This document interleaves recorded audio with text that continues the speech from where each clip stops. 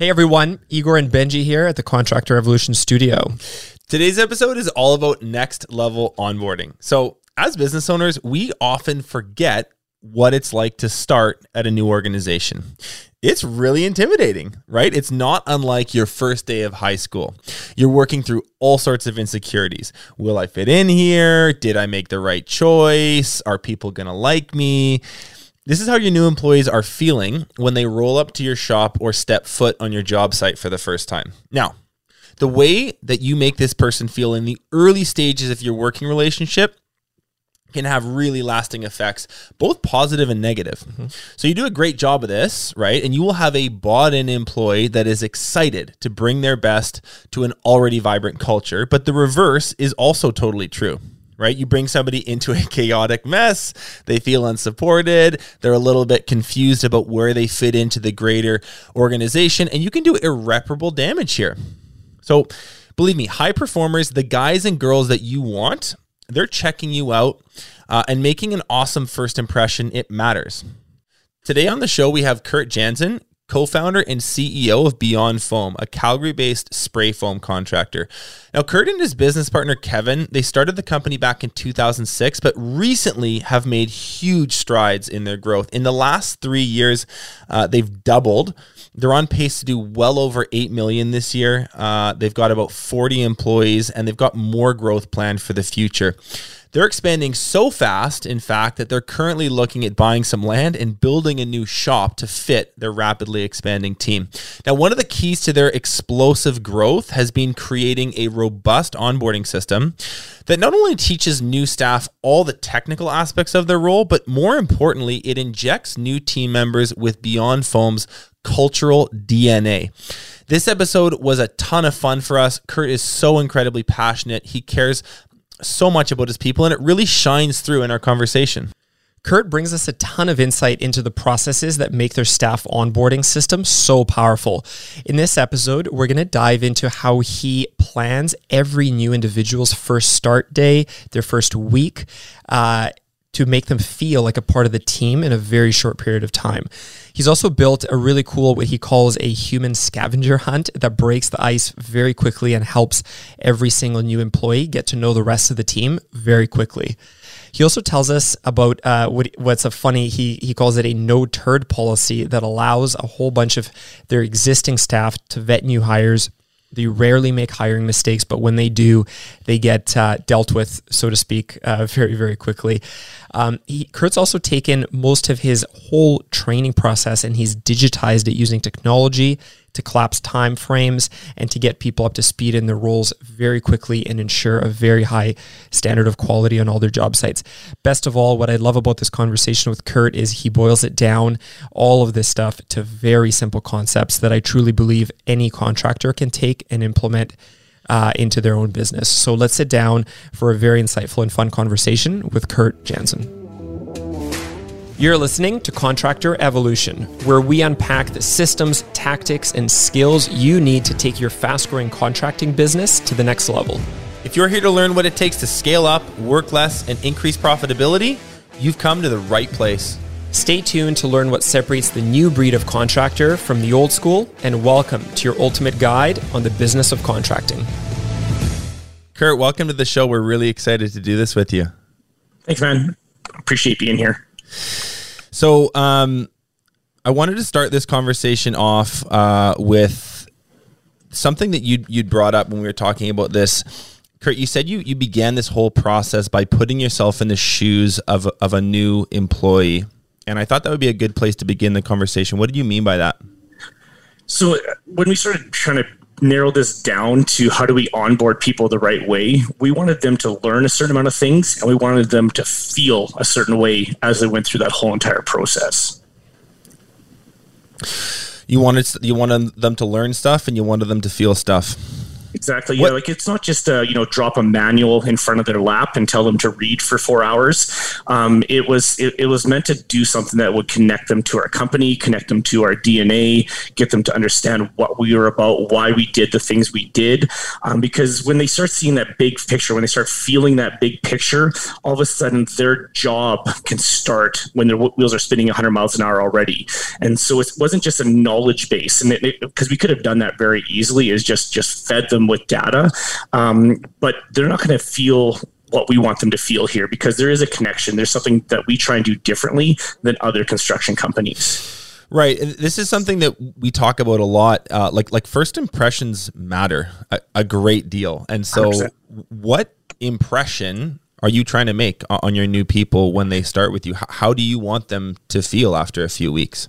Yeah, well, I think it goes back to, we have a core value. Like we have our core values that we live by here, and whether that's the being relational or quality driven or pursue excellence, all those things that we try and really do on a day-to-day basis. Like that's important for them to see that and to get that overall picture of what we're doing, why we're doing it, and for us, those core values.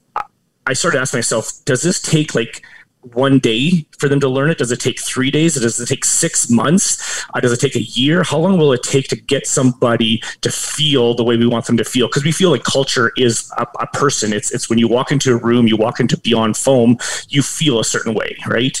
And so if we set that up well at the beginning, what does their journey look like in our company? And so I'm a guy of momentum. I need momentum. If I hit a baseball and I round second, I'm going to third. Like I'm not stopping. There's too much train moving forward. And so I kind of put that philosophy into this too, is when we start a person off at Beyond, if we started creating momentum right from the get-go, how fast can they get to third for us? How fast can they represent us well? How well can they produce for us? How will it change their mindset when bad things happen or obstacles come in their way? And all these things kind of came into that momentum of, if they learn and feel the right things from the get-go, what is it going to do to impact the rest of their journey with us? Mm-hmm. And those first few days, those first few weeks, that sort of echoes throughout their entire time with the company, either positively or negatively. And I think that that's something business owners can forget sometimes or lose touch of. Like the experience that somebody has in the first few hours is something they're going to be thinking about weeks later. And the experience they have in the first month, that's something that's going to, they're going to carry through years down the road with you 100%. At Beyond Foam. So I think it'd be really good to start sort of with maybe just explaining for the audience, like there's two sides to onboarding, right? There's right tracking and there's fast tracking. Igor, can you kind of unpack this framework thoroughly for us? Yeah, for sure. And just before as we get into that, one point I want to make to what we were just talking about is when you're hiring really high performers, and there's of course high performing companies, they do a lot to hire and bring on strong people. There's really no point of putting them into a week onboarding process, because that's the level that you set, right? So yeah, absolutely, it sets the stage, but it's even more so, you're almost telling them, here's the level of execution that we expect for everything you do, whether you're a salesperson or you're on the tools or you're an operations manager. This is the level of standard of work. And if you come in as the leader, really well prepared, all the stuff's dialed for them. I'm excited to get into all these details with you, Kurt, but when you get into it at that level with them, and that's the first impression, that makes an impact on them. I've seen this. I've onboarded hundreds of people directly. That sets the bar of how we execute as a company, all of us, right? And if that bar is weak, that mentally becomes their bar that they're looking at, right? And if it's high, that's what's going to set the precedent for the years and years to come in their career with you. So, I couldn't agree more. This stuff's super important. And yeah, there's really two sides to it, right? Like what you're doing on one hand is you're looking to get them dialed into your culture, right? Into the DNA of who you are as a company, the values you stand for, your purpose, your vision, and to integrate like culturally with people. That stuff is so important, right? Yep. So that's one side of it. And that, I guess, we're calling here right tracking. And separately from that, we have this fast tracking concept, which is really around like, how do we get them as competent as possible in their role as fast as possible, right? And there's so much that I'm super excited to get in here with Kurt, because he does really amazing things on both sides of this, but some of his like systems and processes around this fast tracking, getting them skilled up in the competencies is super cool. But I really do think we should start with this right tracking concept, this cultural concept. How do you have someone feel like a part of the team as quickly as possible? Because I do think that is the foundation to everything. It's like when you walk into a party, right? There's everyone always, when you don't know people, there's always a bit of that nervousness, right? And that's how even the highest performers feel when they come into the organization. So I think that this is the first point I'd really love for us to dive into, which is, what are some of these really amazing things that Kurt does at Beyond Foam to get people to feel like a part of the team. So why don't we start there, and then we'll get into some of that technical stuff after. Sounds great. Perfect. Yeah. Cool. Before we jump in, before you ask me your question, I'd like to say that we're going to talk a lot about Kurt and Beyond Foam. Kevin is equally a part of Beyond Foam and is a huge part of our culture and what we do. He's my business partner in this, and so I know we're going to be talking a lot about me and things that I'm doing. So I want you and everyone that's listening to kind of understand that there's someone that's beside me that is doing legitimately a majority of the work along this. So I don't want this to be the Kurt show. This is definitely the Kevin show that Kurt gets to be the face of in a lot of these situations like this podcast today. Awesome. Well, I know we're going to get into so much good stuff in the next little bit here. So perhaps for another episode, we'll certainly have one too. So that's good. But so Kurt, what I'd love to know here is like, so if I'm a new member of your team, so I go through the interview process and I get hired, paint the picture for me a little bit about like what does that, even before the first day, coming to my first day, what does that world look like at Beyond Foam?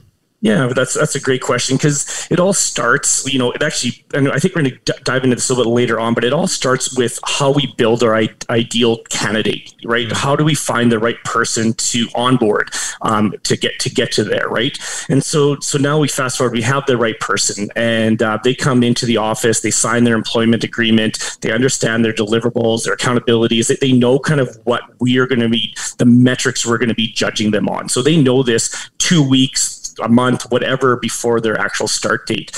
And so at that point, what we do as a company is we try to figure out a list of everything that they would need to get going that next day, or the day that they start. And so it's a simple checklist for us. Do they need a phone? What apps do they need on it? Do they need a computer? What programs do they need on it? Do they need a certain set of prep reg, mask sizing, what kind of cards they have, like safety cards, all that kind of other stuff. And we accumulate all this information from them at that employment agreement signing meeting. And so now they've signed this agreement. We in the background are busy going to get their swag bags. When they show up, they have their shirts in their size, their hoodies, their hats, depending on if they're sales or frontline worker, it's a different package for them. Everything's kind of sitting on their desk or on their workstation for them. So now let's fast forward again to let's say they're starting on a Monday. On Thursday or Friday, they get an email from me sent by our ops lady, Tammy, basically saying, hey, welcome to the team. I'm welcoming them to joining us. I'm glad they're coming. And I tell them, this is what you can expect. Our crew show up at 7. They're out of the shop by 7:30. We want you there at 7:30. You're going to go and see X, the person that hired you. They're going to introduce you to Tia, bring a lunch, bring some snacks, bring some water. We have lots of water and coffee here. Get ready to go, because it's going to be a busy day of getting you onboarded. And that's kind of how we try and start it. Because the last thing you want is, someone wants to come in and they're a balloon that's pumped up. They want to show off kind of their skills, what they can do. And if they show up and we start deflating the air and we start, losing the momentum that they want to create in the company, then we are doing them a disservice and we're doing ourselves a disservice. So we want to make sure that, whatever they're coming with that energy, whatever it is, that we match it or beat it so that we're setting that bar for them. You know what I think is so cool of what you just said? It's such a simple thing that anybody could do relatively inexpensively. Is they arrive and they get a present on their first day. You're like, here's all your stuff. Here's your computer. Here's your equipment. Here's a nice hat. Here's a shirt that fits. Like what a nice touch, what a soft landing to make for someone who's probably totally nervous. Like it's their first day of grade 8. It's like, am I going to fit in here? There's some insecurities, and you just kind of open the relationship up with like, here's some really great stuff for you to use. We're excited to have you. Totally. And one thing I'll add to that, to this earlier point of like setting the bar of how the company executes, think of the impression that's made for them of, on one hand, in most companies actually, and I'd love to hear, Benji, your kind of some of your background on this, but in some companies you come in and nothing's prepared, right? They're like, there's no schedule, there's no agenda. It's like, what do you want to talk about? And versus on the other hand, you walk in and you're like, here's your phone, all your apps are loaded. Here's your computer, all the applications you need. Here's your calendar, everything's preloaded for you this entire week, where you are and when. Here's your swag pack, everything's in your size, right? The first impression is like, wow, this company executes at a high level, and I better do too. Yeah. Right. Yep. And how do you feel? Like when you show up at my shop, Benji, and I got a shirt for you that fits you, like that's a feeling that you're not going to lose right away, right? Yeah. That's building a lot of that relational capital. 100%. Yeah. I love that word. I just want to pause there. Relational capital. Like, can we just dive into that for a sec, Kurt? How do you interpret that and think about that? Well, it's all Jocko Willink, right? We all have capital that we put into people's lives, and sometimes we're going to ask them to do things, and we're going to take away some of that capital. Sometimes as a company, we're going to be able to help them out, and we're going to put that back into that relationship. And for all, like, we're so relationally driven. We the quality of the relationship is the quality of beyond for us, and that's kind of throughout the company, from me to an installer, from an installer to a client, from us to a vendor. Like, the relationships are huge, and so if we always feel like we're putting more stuff into that capital bucket, then we can ask things from people, and they're going to say yes, not because they feel obligated, it's because they feel like they want to contribute back and make us a success. Yeah, 100%. Right. To Kurt's point, like, we in the contracting world, it's people driven, right? Mm-hmm. It's human asset. It's people doing great work with amazing customer service, whether it's residential or commercial. But that's what separates great contracting companies from the weak. And how do you do that? You build into your people with relationship capital, right? And this early onboarding stage is such a great first opportunity to do that, to really build into them. So that's awesome. There's a competitive edge available to a business that does this well. I know we'll talk about this later, but like, this stuff isn't that complicated.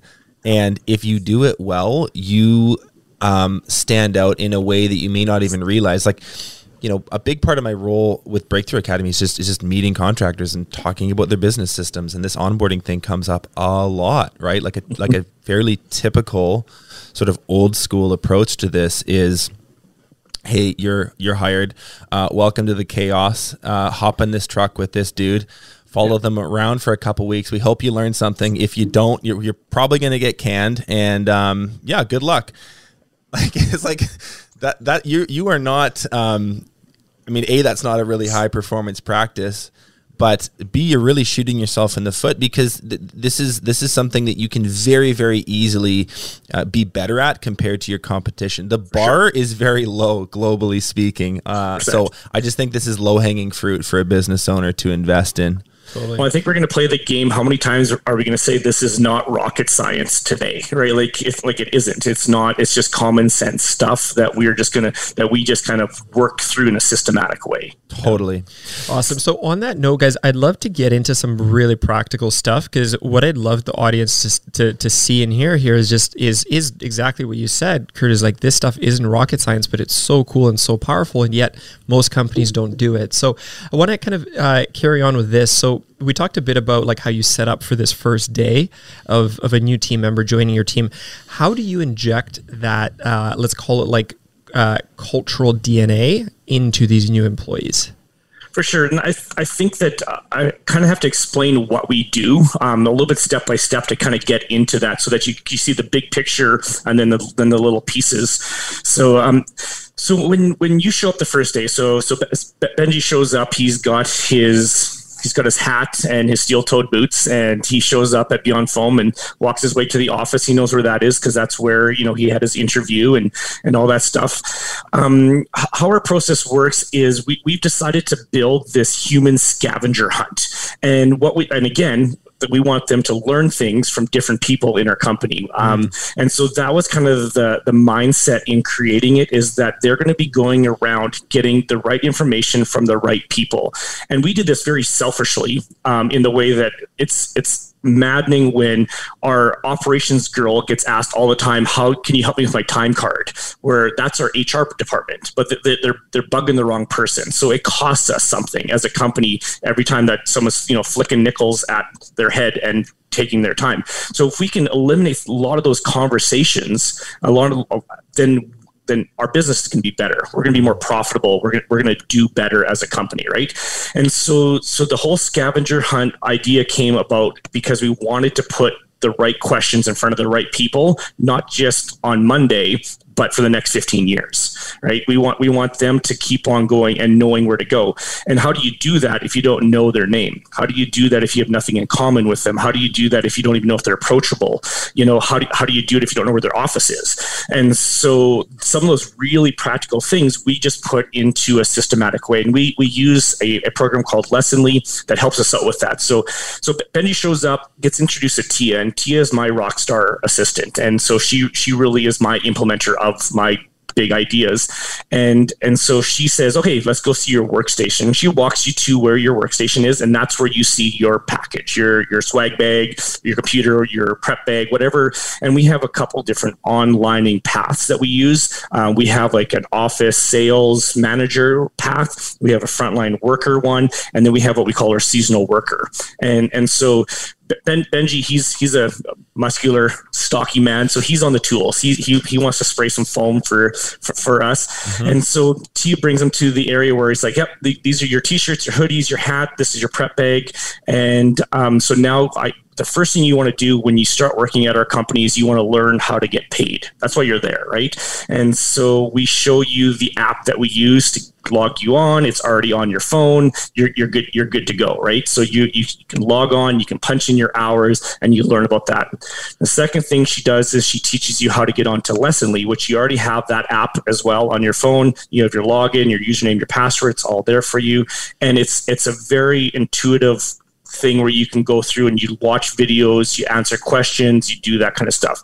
So step one is they're going to go and they're going to find just a video of me talking. And the video of me talking is just saying, hey, welcome to our group of companies. And this is me. My name's Kurt. This is Kevin. We started this back in 2006, blah, blah, blah.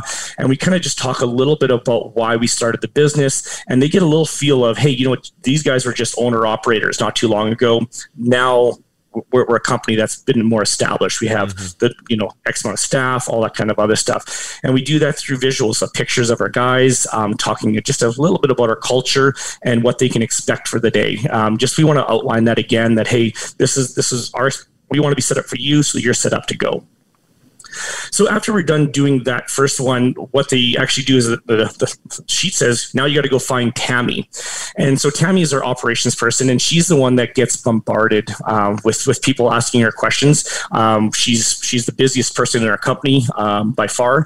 And so we want to make sure that people are communicating with her the right way, the right systems, knowing what to do with text, what to do with phone calls, what you do when you're sick, what to do when you're off. So by the end of a 15-minute conversation with Tammy, Benji would know exactly all the phone numbers that he needed to text if something went wrong on a day, or a client wanted something, or he would know all that stuff. And because it's in this program, he can always just keep on going back to it. He doesn't have to ask the question anymore. He just goes back into that level, that's in phase 2, and he can reread all that. How we inject our culture into this, because that's the learning part. The feeling part is we want Benji to know Tammy. Like, we want him to understand Tammy and get along with Tammy. There has to be a relationship there. And so we do something funny in this part where we tell you to Google a short person joke. Tammy's not very tall, and so you have to Google a short person joke. You have to tell Tammy that joke. If she laughs, you can stay with us. If she doesn't laugh, then you're done working for Beyond Group companies at that point, right? And so it's just a little thing that we do just to get to know that person a little bit, create a laugh, create a story, create a little bit of a feeling in there. So that's kind of where we're at with that. I love the piece about just getting to know her on a personal level. Do you sort of set up questions or cues for other people in the organization? Do they know what questions to ask you, or do they know what, the project manager's personal interests are? Like, how do you kind of do that around the company? 100%. Yeah, we do that with everyone in the company. So as they, and I'll kind of fast forward it, but they go from Tammy and then they're going to go see our safety person, which is normally all you do when you get onboarded. You get thrown down this binder, you have to read through it, sign the pages that you read it, which you never do. And then you're kind of done. When they talk to Tia, they have to ask her, if she could be any animal, what would it be and why? And I told Tia she's never allowed to answer the same question twice the same way. So she can't always be a unicorn. She has to be different things, right? And so it creates again another little bit of rapport. So the next day, when Benji comes in, he goes up to Tia and it's like, hey, how's the grizzly bear today, right? Well, that's a culture thing, right? That's a feeling that now there's a rapport. There's something built between you guys. Other personal questions we talk about recreation. Kevin and whoever's onboarding will talk about where their favorite places are to vacation. I talk to people about sports. What did you play? What do you like? What do you watch? We try and find some commonality in that. So we're doing all those types of things to make sure that they feel connected to us as people as much as they're figuring out what they're learning at the same time.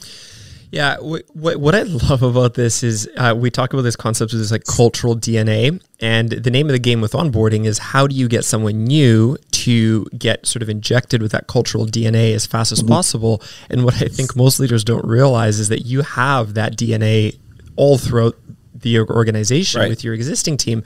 And what people fail to do is just to think a little bit methodically, like, as to what Kurt is saying around, like, how would I go do that with some intentionality, while you just make sure that in their first day, their first week, that they have that time. And maybe it's in the form of a game or in the form of, scheduled time slots with specific people, however it might look, but that you just get them to hang out and spend some time together. Because once that relationship is built, when that individual has certain things they're trying to figure out or certain problems, which they inevitably will in their first few months, they know who they can go to, and because the baseline connections are there. So I think that as a leader, it's definitely worth your time to think through a little bit.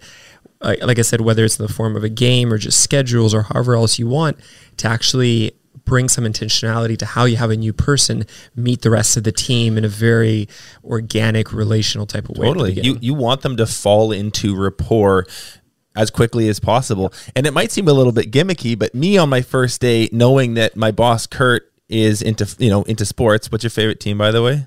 I'm an Oilers fan. Okay. Well, I might make it difficult, but I know that you're an Oilers fan. I can make fun of you for being an Oilers fan, right? Like that, and that's the point. That's the point.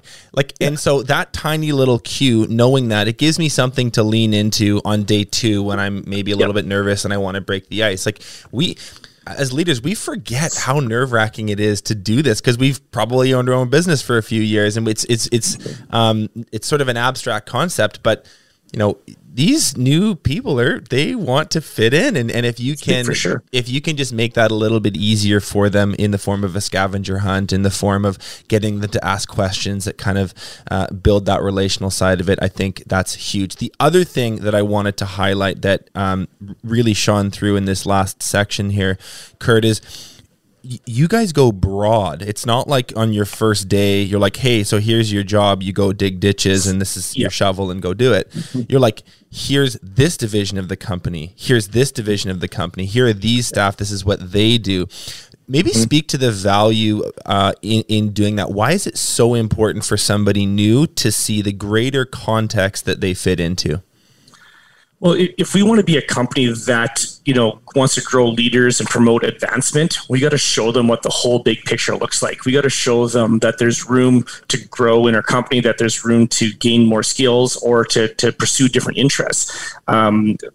So if they don't understand the org structure and all 35 staff that we have approximately today, and see where they're at and how they can move around in there, that's going to limit them. So, and I know when I do my onboarding part of it, when I talk about, culture and org structure and that kind of stuff, I really show people, hey, Chad, who's a general manager, Lee, who's a general manager, Ryan, who's a sales manager, they all started by scraping walls and sweeping floors. Every one of them. They all worked their way up in the company, and we're not going to promote you based on how much time you've been here. We're going to promote you based on your ability to produce for our company. And when they can see all the different arms of our company working together for that same common goal, that just gives them that incentive or that vision that they can keep on growing within our company. So good. They can see a future for themselves within Beyond Foam when you do that. Yeah. If I could just highlight one more quick point before we move on. I couldn't agree more with this advancement piece. One additional one that's a bit more immediate, I think that there is a power to understanding how one's individual work, like how my work influences other people. Totally. Today, tomorrow, next month, right? So if I'm a field worker, like a production person, how does my work influence the office people?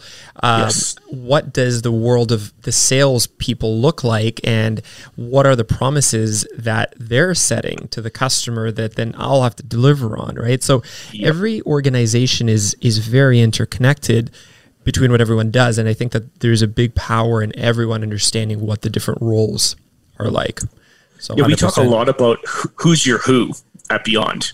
Who's the person that's getting you to your goals, because you have your deliverables, right? You have your accountabilities that you have to do in the targets. Well, who's helping you get there, by training you or encouraging you or doing proper meetings and setting, targets with you? Who are the people that are actually physically doing the work, that are trying to make times and to make their deliverables, right?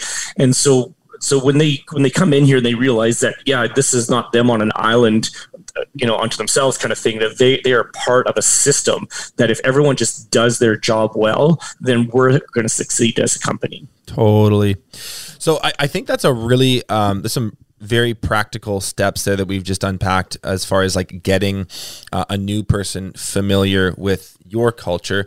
One thing I know you do unbelievably well, Kurt, is you actually go out of your way to get to know new people yourself. Like, so just talk a little bit about the steps you follow to, keep track of personal interests and know what their life goals are. Like, what are you doing to keep a record of all that, to bring it up later on in conversation? Walk us through your process there. We just cheat and write everything down. It's really the biggest thing. Total hack.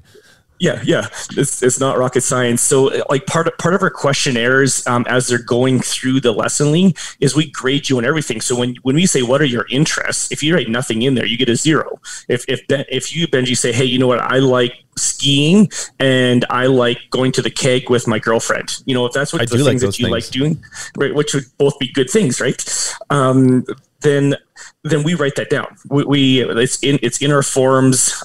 We just move it into a document for all of our staff that we have and what their interests are. And so we keep track of that. And when we do our evaluations, when we do our career meetings, all that stuff, we pull up that file, we look at some of those things, we make sure that we know kind of where they're at with stuff. And as other people in our company find out more information about them, we just have a place that we dump that information.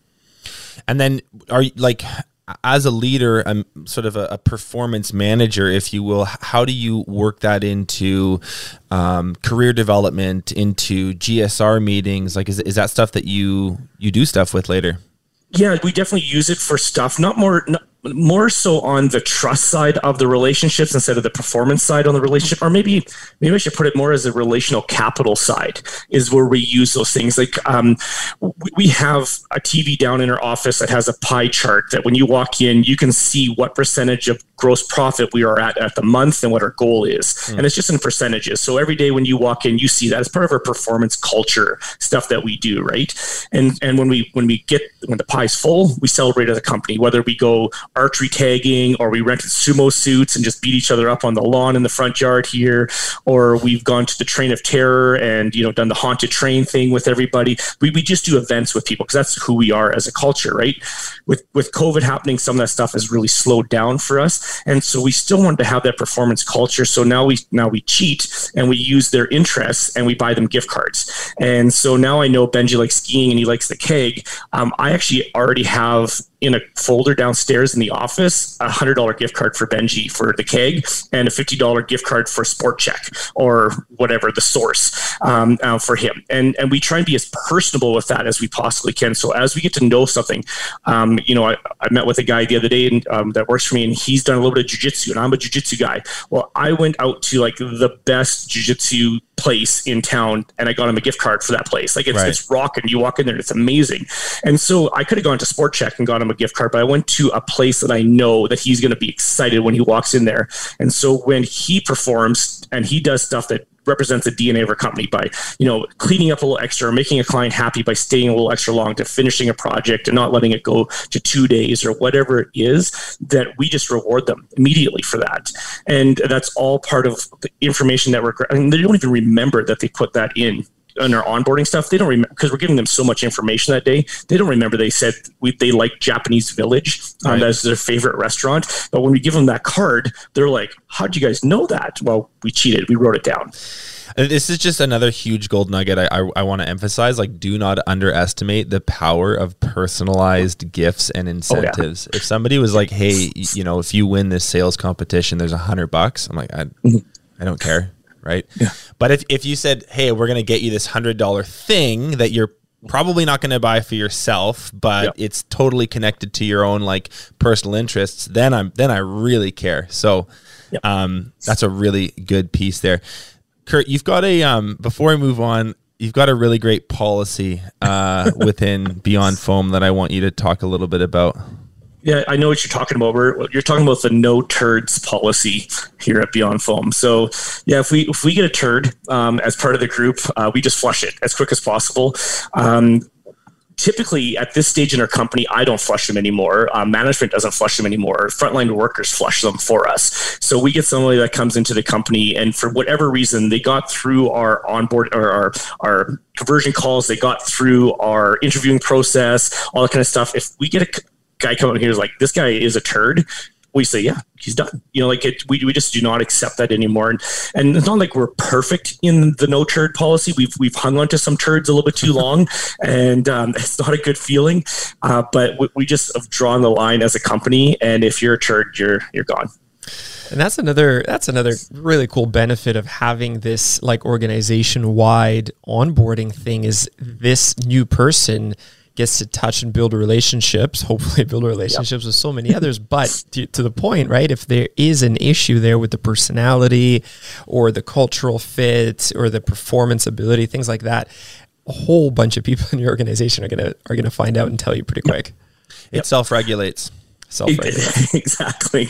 And self-regulates. We want people to feel dissonance if they don't fit our DNA. We want them to feel super, super uncomfortable. That's our goal. And if totally. They fit our DNA, they're going to love it. They're going to thrive. They're going to joke around. They're going to work hard. We're going to have a lot of fun doing what we do. I love it. I love a good no turds policy. Kurt, tell me this, like you've implemented this, you've got some really phenomenal steps that we've just gone through. What kind of feedback are you getting from staff that have been through this? Yeah, I love that question. We now at this point, we've actually put every staff member, whether they've been with us for 2 months or 10 years, through our onboarding program because it's a living document. We want people to keep on, we want feedback on it first off, and then we want to grow it. From the people that we've onboarded in the last short while, the biggest things it's an emotional connection. They felt welcomed. They felt engaged. They felt like there was momentum. They felt educated and involved. Like there's lots of words that they're using. I actually went around this morning and I asked 4 people who we onboarded in the last month, tell me something you liked and tell me something you felt, because that's what we do, right? And if they couldn't come up with both of those, I was failing as what we're trying to do. And they all came back to me mostly mostly with how they felt. And a bunch of dudes telling you, hey man, I felt welcome. I felt good. I have one guy that we onboarded a couple of weeks ago talking about the Oilers. He comes in, throws his garbage in my Oilers trash can because he says that's where it belongs, right? So we built enough rapport that he like there's that community, that camaraderie that we have. So how many, and I don't see myself as the CEO. Like, that's not how I picture myself. That's my title. It's my role. But people that start working here, for whatever reason, they'll feel intimidated to go see the CEO. Now I got a sales guy that comes and throws his old bananas in my trash can, right? So my office stinks and not his, right? It's just one of those things where when they start to feel like they have that relationship with me, I feel like they're going to put out and produce. And I want to back up because, again, a lot of this stuff is a little bit selfish. I want people to feel dialed in culturally quick. So we're talking about that right. But I don't want it to cost me $2,000 for every person to do it. I don't want it to take months and months and months of time. Again, momentum, trying to get things done quickly, just being, rational with how long is it going to take. And so I really want to try and do this in 6 hours. I want them to leave after 6-hour day, exhausted, their mind just blown with everything that they're doing, and ready to come back to work the next day to actually start their training part of it. Amazing. I love it. So many good points there, like to get it off on the right start, to get people in the right mindset, and to set a really high level of standard of onboarding. So good. Let's transition to another topic here, just because I know Kurt does so many amazing things when it comes to what we can call fast tracking, which is this concept of how do you get someone skilled up as quickly as possible. So, Kurt, Tell me a bit about that. I know that you guys have made some really amazing standard operating procedures for all the main stuff that a lot of people do. You have these these competency models to have a checklist to be able to evaluate whether it's you or a person kind of grading themselves. You integrate some really cool technology to do it. Tell me a bit about that. After they've gone through their first day or two, how do you work? How do you begin to work in a bit of this technical or skill side of things? Yeah, for sure. That's a great question. It all started about 7 or 8 years ago when we started writing down, on a paper copy, what you would call a log book. And so again, Benji shows up. He's not a skilled guy. He's just big and strong and he wants to work. And so we say, you know what? We have a program, and then we call it a level 1, level 2, level 3 helper, level 1, level 2, level 3 sprayer. And it's a comp model procedure where Benji can go in, he can verify skill sets, people sign off on it, he learns how to poly a window, scrape foam off a wall, how to do density checks, how to do some technical stuff, and we have it all in there. And then as it gets signed off, he can move up. So Benji's not allowed to come ask for a raise until he has proven he's competent in certain things. So it's a roadmap. Do you want to make $18 an hour, Benji, or do you want to make $90,000 a year? So this is how you do it. Now with using technology, it's really helped us amp that up. And it used to take us about a year to get somebody from brand new hire that just had some of the starting attributes or compelling qualities that we needed. They have to be a self-starter. They have to, client care, great communication, some of those things, to now all of a sudden he's running a truck and he's producing for us and he's on his own. And so that used to take us about a year-ish, maybe a little bit longer. And so with the use of technology, we use a program called Lessonly. Again, we just moved all those competency models into a digital form. And so now we're using more videos, pictures, there's testing, there's questions, there's places for them to actually video themselves doing it and then hitting enter, and it uploads so that we can verify the skill set. So it takes a lot of that extra work out of it and just makes it really streamlined for us. Without having all the paperwork done, this would have been an enormous undertaking. Because we've had some of these systems in place for a while now, it's moving over, it's making them better. We call it a live document so that, it's never complete, it's never finished, it's always getting better. And that's what we use is that technology now to help us out. Mm-hmm. So cool. So much good stuff. And so coming back to the story here, so if Benji's kind of a new employee at Beyond Foam, what are some of these main modules that you've pre-built that he's going through in his first week? What kind of stuff is it? So it's obviously very skill orientated. There's a Beyond Foam way to roll up an extension cord, and if you don't do it right, people are going to bark at you. You're like, dude, that's not how we do it here. And so like Benji's going to have to learn that. But back in the day, 15 years ago, 12 years ago, it used to be, don't lick that chemical, don't touch that, and hurry. That was our SOPs. But now we've broken it down into ways that keep our trucks running. People learn things step by step in a logical way, how to start up equipment, how to shut down equipment, how to clean things, how to prep things. There's all those things, how to even go to the storage room and get the materials you need for the day. That's all in our SOPs now that as long as you can read, you can do it. Like there's really no stopping you. I put my 13-year-old kid through some of our competency models just to see if he could figure it out. And he does, right? And so we just try and make it as simple as we possibly can. We really live in a fascinating world from that perspective. And I'll jokingly say this, but even if someone doesn't read, you can have them learn so much of this through the power of video, right? Yep. And I'm joking, so I'm sure they'll read, but the point I'm getting at is video is such a powerful tool that can be used as well to demonstrate certain concepts. Like I remember, almost like 15 years ago, I trained hundreds and hundreds of people on ladder safety and fall arrest systems, like in my painting company. When I think of the number of times that I've said the same thing, done the same thing, I'm like, man, don't you have to repeat this one more time with like the next crew and the next crew. And and we work in these industries that are so like what you said, like how to cover a window, how to roll up an extension cord, how to make sure that ladders are set up safely.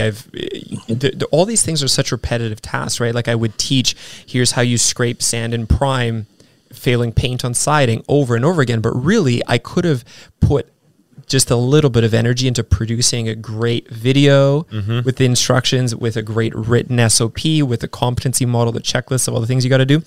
And boom, now 100 people can consume it, 2,000 people can consume it in its kind of most perfect example. So, Kurt, what I want to hear about is this Lessonly platform and just how you do it in there. And I've seen your stuff and it's so cool. And I love how beautifully simple it is. There's written stuff, there's video, but in this modern day and age, like we can take what we know really well within our organization, you and your key people, and put it into a place where it's going to live and continue to live, so many people can look at it. So tell me a bit about that, just for people who haven't seen it in your organization. What does it look like?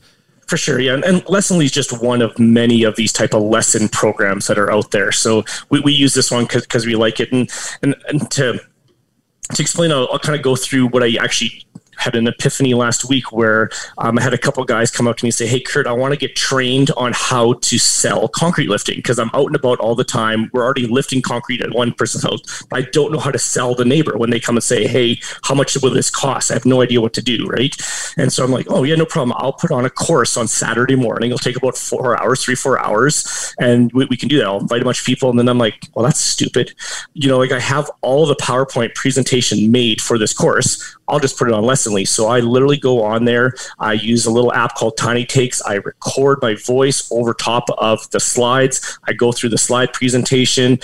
You can add different segments in there. You can add more points, more bullet points. You can, again, ask the questions in there. It took me about 3 hours to build the course that now 50 people can take tomorrow. And so, if you're going to look for a program like that, you're just looking for something that you can integrate well, that it's easy to upload videos, it's easy to adapt it and change it. It's easy to take parts of it and move it to different paths. And we call them paths. So like some of the sales paths are in all of our sales training, and some of them are just in the concrete lifting one. And we can slide videos back and forth in there and move things around.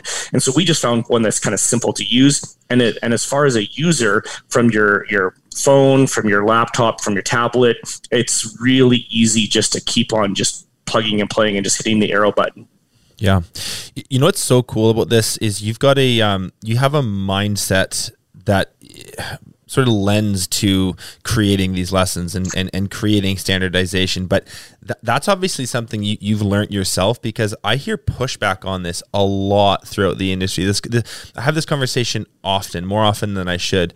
We're talking about building a training system or creating a standard operating procedure, and someone will say, well, every job is different. Like every customer is different. There's absolutely no point in trying to write some sort of process because it's too dynamic and ever changing.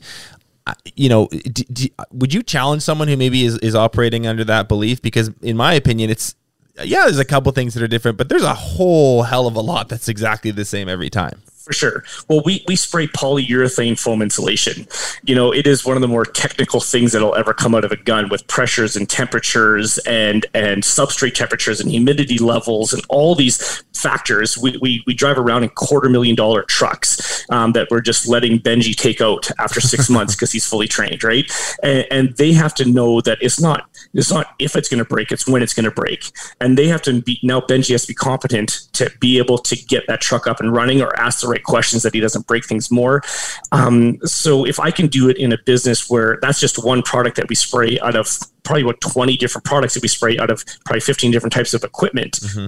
You know what? If I can do it, anyone can do it. And I'm not the intellectual guy. I'm not a big thinker.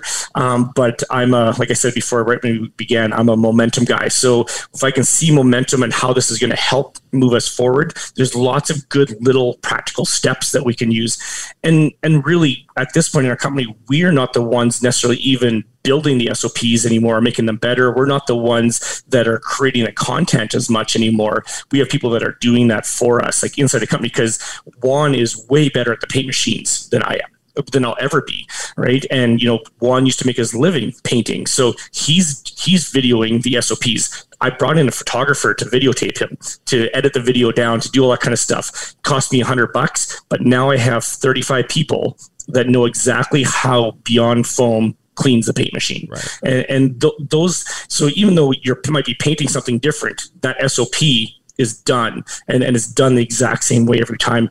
And so if you think you're a company that's really in the weeds and things are so super different, then you got to pick the commonality things. How do you bring a saw into a building? How do you put a hose into a window without wrecking that hose? All those common things. Shoot layups first before you start shooting 3-pointers, right? Start the easy things first, and then you're going to find that, hey, once you get bugged once, twice, 3 times about the same problem, once you've had spray foam over someone's dryer 3 times, and you're sick of replacing people's dryer lids, then you write an SOP on how do you prep a dryer. Those are the things that all of a sudden we get the common callback things. We build an SOP, we train it, we make it mandatory for everybody to listen to it and watch it, and then we move forward with it. Yeah, and I think if we're really honest with ourselves, Benji, to your point and what you hear a lot of in the industry, like to that question, like what I would challenge people to do is look at like what your average employees, all the things that they do in any given day, write them out. And while absolutely different industries, especially more complex ones, might have stuff that takes a lot of critical thinking and where situations are different, the reality is of all the tasks they do, there's a ton of them in there every day, to the way that you kind of prep a truck before you get going, to the way that you clean stuff up, to the way that you roll up an extension cord, so to speak. Yep. There are standardized ways to do stuff, to do things, and it's to grab the low-hanging fruit, because that's where you can actually hold expectations. If there was never a standardized way to do something, whether it's the way that you greet the customer or clean up at the end of the day or keep the shop tidy or whatever, you can't actually hold people accountable if you've not done the work to set the expectations, essentially. Totally. So Kurt, like on that note, you have had quite the journey over the last, 8 or whatever years. Like, can you compare and contrast, a time in the past when you didn't have these competency models built out, you didn't have the SOPs written, you didn't have Lessonly, versus now? Like, how much more confident and comfortable are you with what's going on around you? You run a big complex organization with many people doing many things every day. There's risk associated. Like, has all of this stuff allowed you to sleep a little easier at night? 100%. Like when I think about what we used to do and the manpower it took to make sure that we were doing things well, and the cost to us as a company, it's exponential. Benji, I expect you to produce $1 million worth of work a year. Like, you're out there spraying foam, your truck will do $1 million worth of work for us, right? So what is that? You are making me $120 an hour approximately. Well, if I can make hour-long tasks 8 minutes, or if I can train your helper to do them, that you're actually producing and making me more money during those times, what is that doing for me as a company, right? So think about it on that financial side first. And then as far as the sleeping at night thing, we used to have a full-time person that would drive around and do what we called a PSC, a pre-spray check, and then do a PSI, a post-spray inspection on every job that we sprayed to make sure the job was ready for us and that the quality was where our level wanted it to be. Then we started implementing our SOPs. And now it's the type of pictures that they're taking and sending back to the estimator that triggers whether we need to do an on-site visit. It probably saved our company $120,000 a year the first year. And that's pure profit. Now Chad doesn't do that. He's out making us money instead of costing us money by making sure jobs are ready, jobs are done well. And so once we got the systems done, that the guys are trained and they were verified skill sets, I don't have to worry about Benji going to a complex cantilever and with us saying, hey, we wanted a vented airspace in this cantilever. There's 3 heat lines. There's a couple of water lines. Here are the pictures. Go and do it. We know you're going to prep it right. We know that you're going to spray it right. We know there's not going to be any callbacks on it. And you're going to take the pictures that we need to verify that all gets uploaded into our system. We have that forever. Kurt, there's so many gold nuggets packed into this last hour or so. I want to sort of finish the conversation just with your advice or insight. Like, what would you share with an entrepreneur who's, maybe has an awareness that this is something that they should invest in for their own company, but they're a little intimidated by taking this on? Any sort of just words of wisdom for someone in that situation? For me, and what has been, and this is where I get to pump BTA's tires a little bit, but for me, what it's been is there was a point in our company where we did not know what questions to ask ourselves, right? I look at Kevin and he look at me and I'm like, hey, have you ever run a company worth $2 million? I'm like, no, me neither. I don't know what that looks like. I don't know what we're supposed to be doing. And then we did that at 3 million and a 5 million and a 7 million, right? And so my advice is to find somebody that knows the questions to ask you first off and has a bit of a system of how to get there. And you guys did a great job for us as far as just systematizing the questions in the right order to build something that is real. And once we had that built, then the natural DNA of our company started oozing out of us because we weren't worried about so many of those little nitpicky things, right? And so that's a horrible answer to your question, possibly. So on other words, I'd probably say start with the stuff that's the easiest to do and go from there. And once you nail down one thing, then go on to the next thing. And once you nail down that, go on to the next thing. And obviously, if you're on the tools, a contractor that's, in the weeds 50, 70, 90% of the time, it gets tough to do that. Other than you've got to start using other people that are around you to help you. Hey, how would you write this down? Can you videotape me doing this? Can we just accumulate data and do little small things one at a time? That's probably where you have to start. As far as like the implementation, the SOP stuff, for me personally, because of my personality, I'm a big picture guy. I had to start with the DNA of our company of, what makes me tick, what makes me happy, what are the things that I want people to feel and learn when they get here are on our team. And then the tasks started to fall out of that. I'm lucky in the way that I have Kevin, who really can systematize things really, really well. Like he's, I call him socially awkward. It's only half true. But he is the guy that likes to sit in the office and look at stuff and analyze it and say, hey, Kurt, this is a dumb idea. Hey, Kurt, this is a good idea. Have you ever thought about it this way? He really centers us as a company. And so having someone to bounce ideas off of, talk to about is massive for us. It's massive for Kevin and I, and then now as being part of BTA, it's even bigger with Dan Stav and our group, the boat group, Avid Contracting, like those guys that ask us these questions that really make us better. And to really circle back and to the first question you asked is, why did you start this onboarding process? Mm-hmm. And it's because Dan Stav said our first one was weak. It wasn't good. And that got my dander up, and I'm a competitive dude. And so I'm like, let's make this thing great.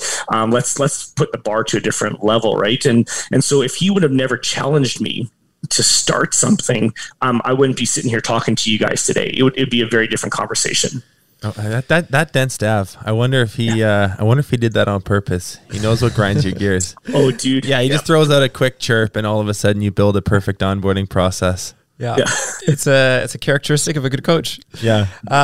Guys, so many good things we talked about. I want to close it off with a point that we've mentioned a number of times. I really want to drill it home because I passionately believe this is true, and we've said it over and over again, and that is, it's not rocket science. Right? Like, yes, I understand there's time constraints. You're working a ton. There's so many things you're managing in the business in addition to everything else you have going on in life. But from an actual like intellectual perspective, like of the skills and the complexity it takes to do this, it's all pretty reasonable stuff, right? What we're saying is like, think about the human experience of a new human joining your organization. And how you want them to feel and how you want them to integrate into your culture and the community that you have, right? You take the time to think through that and you implement some of these great but basic things that Kurt talked about are so powerful. You think about, how are we going to get this person skilled up at the beginning, right? How can I use the technology that we have available to us to pre-record things so I'm not repeating them over and over again?